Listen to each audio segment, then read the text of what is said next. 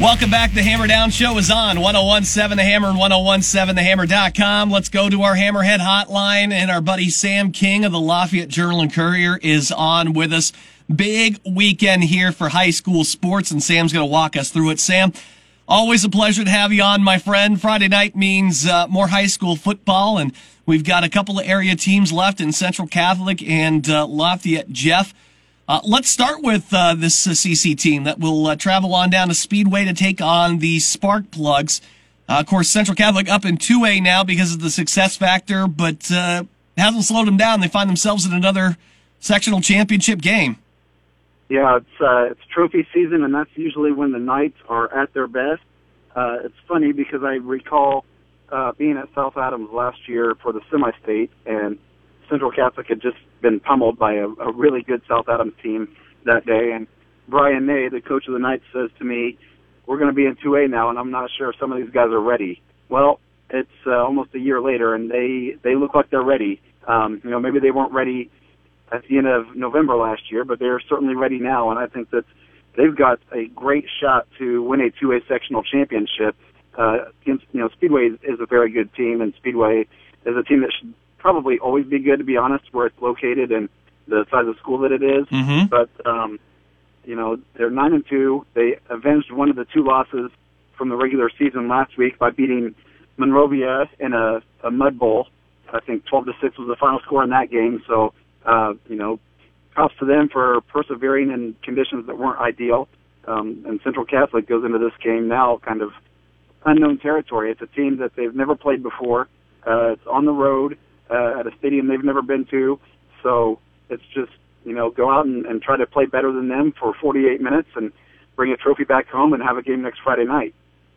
Yeah, I talked with Coach Brian Ney about, we're getting to a point now where there's not a lot of familiarity with any of these schools because now they're up in 2A. But, growing up on the west side of Indy, I mean, he knows about Speedway. I mean, we always knew Speedway is kind of a real scrappy team, real physical team that, they're usually around 9-10 wins every season. They haven't done that over the last several years, but they're under new management now, and it certainly seems like they've figured things out. Look, I think it'll be a little bit of a test for Central Catholic tonight.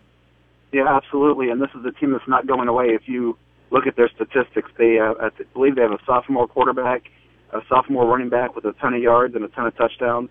So, Central Catholic's going to see this team again, probably if it wants to win a sectional next year. So, I imagine that maybe this is a situation where experience is in the favor of the Knights because a lot of these kids, some of them played in the state championship 2 years ago. A lot of them played in the semi-state last year, and they've done this before. They've been in these big games, these big moments, and found ways to win when it mattered. So you hope that's on the side of Central Catholic and, a team that's got an electric offense and a lot of weapons, I think, probably is something that Speedway has seen before, but maybe not to the degree that Central Catholic has shown this year. A 1,200-yard running back, a 3,000-yard quarterback who also is 6'4" and can get you the 2 yards when it's third and goal at the 2 and punch them in the end zone. And then I don't know if I've seen a small school team that has this many receivers. Central Catholic does right now that are just basically in some ways an extension of the running game with the short passing game that they have, but also the ability to hit it, in the middle of the field or hit an occasional long ball and get those big plays. Those big plays are going to be huge if Central Catholic's going to win this game. So I think you're going to have to see, maybe some of those short passes that turn into 50-yard gains and get some momentum early because we've seen when Central Catholic has struggled, it's when they've fallen behind early in games and tried to climb back out of it.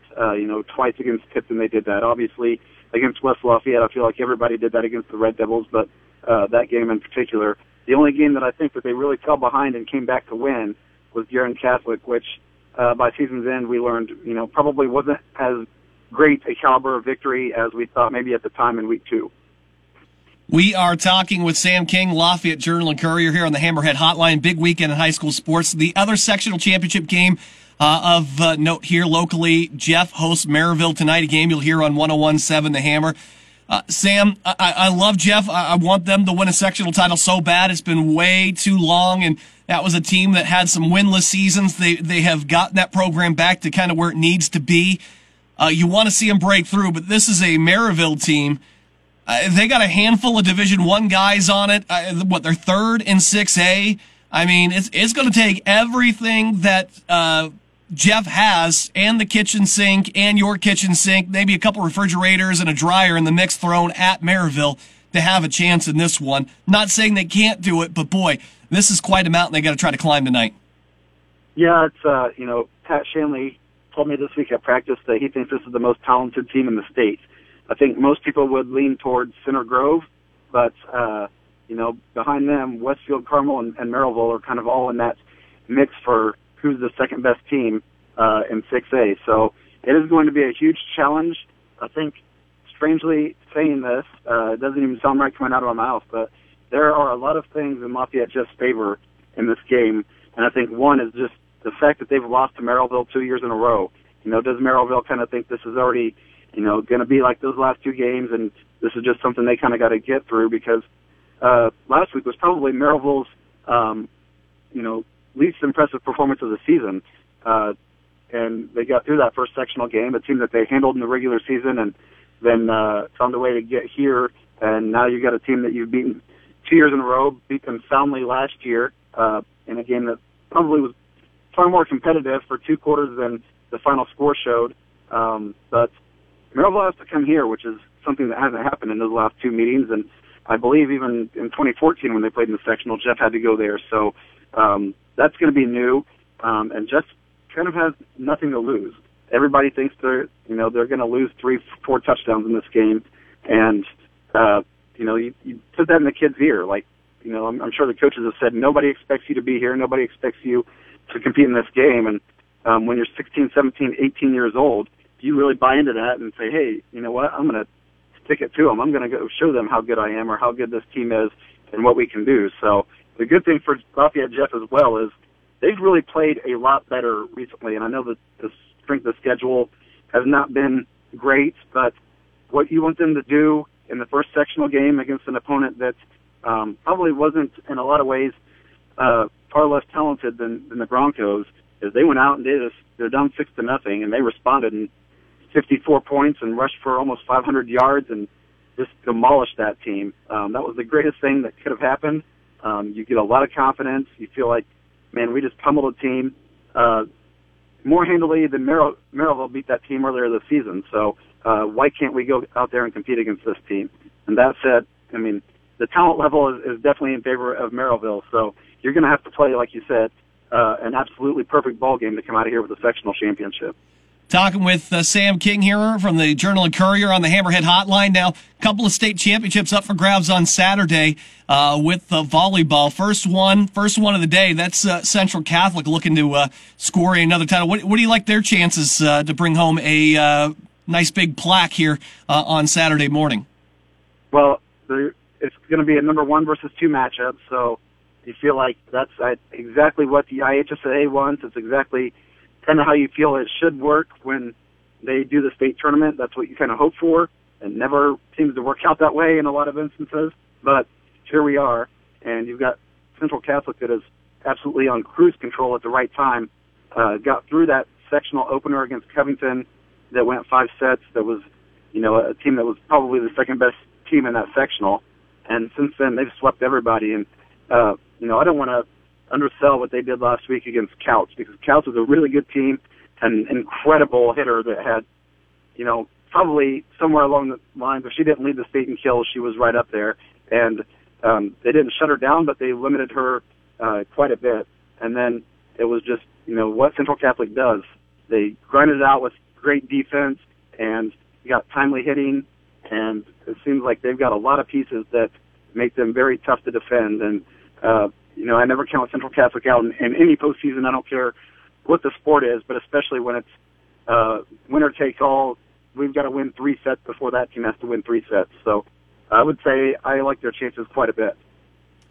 And then you've got McCutcheon, who will play the last game of the whole day over at Ball State. They'll take on a 32-2 Castle team. McCutcheon making their first trip back to state. since the 1989 season where they were runner-up. That's been a pretty darn good program over the last several years, Sam. I'm kind of surprised it's been that long since they made it to this level here in the state tournament. Yeah, the issue was it always seemed when they had these great teams, there was another great team in the past. They and Harrison ran concurrently with really good teams, and it seemed like Harrison would always get the edge in the sectional. Then, Zionsville moved into that sectional when McCutcheon kind of got an edge in the talent, and Zionsville maybe had a little bit more talent than McCutcheon.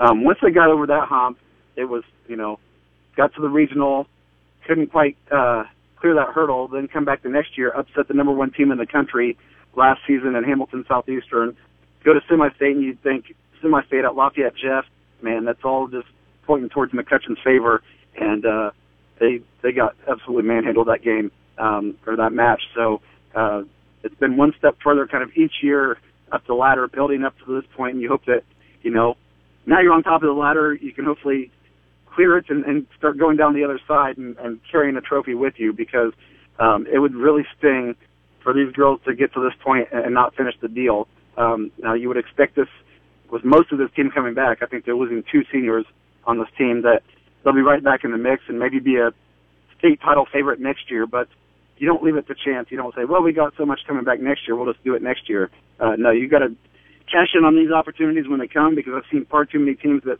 think next year is our turn, and it doesn't turn out that way for whatever reason. But the good thing is McCutcheon has the best player on the floor without question.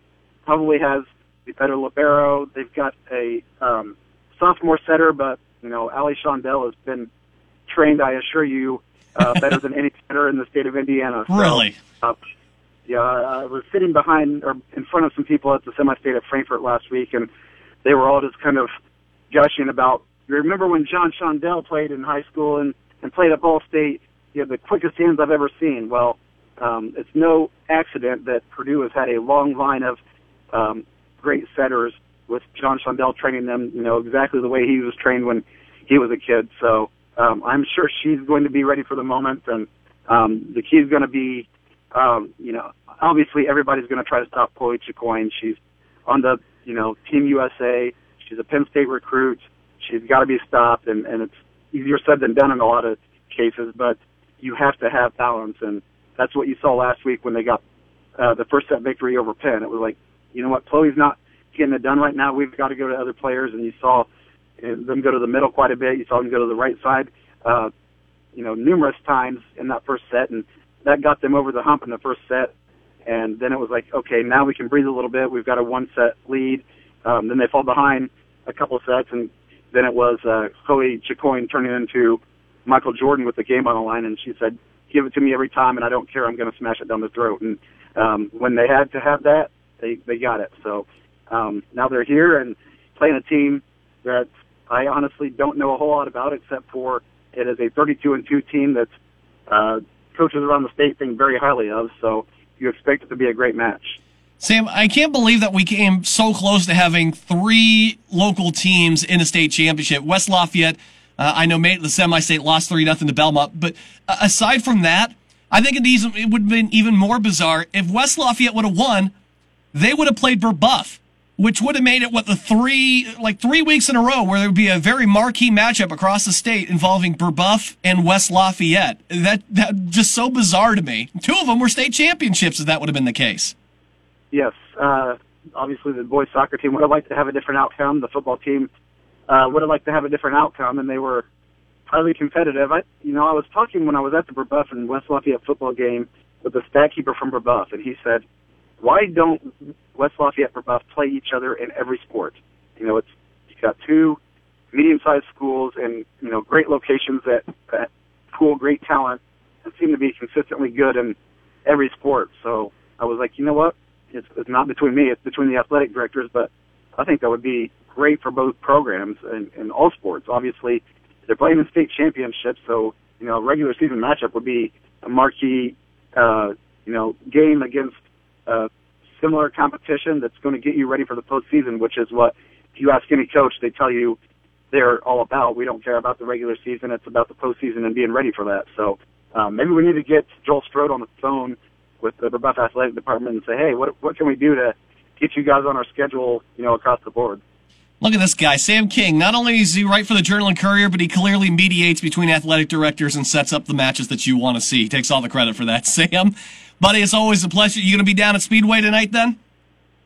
I will be at Speedway. I will probably be leaving here in the next hour or so, and they promised me that I have a spot in the press box that I can set up a laptop and track stats and all that good stuff. So that is always good to hear, especially when you get deep in the tournament and you're going to unknown small schools. We've all sat in the cold or sit on the sideline or, in her case, probably sat on the roof of a press box when it's 50-degree winds or 50-mile-an-hour winds.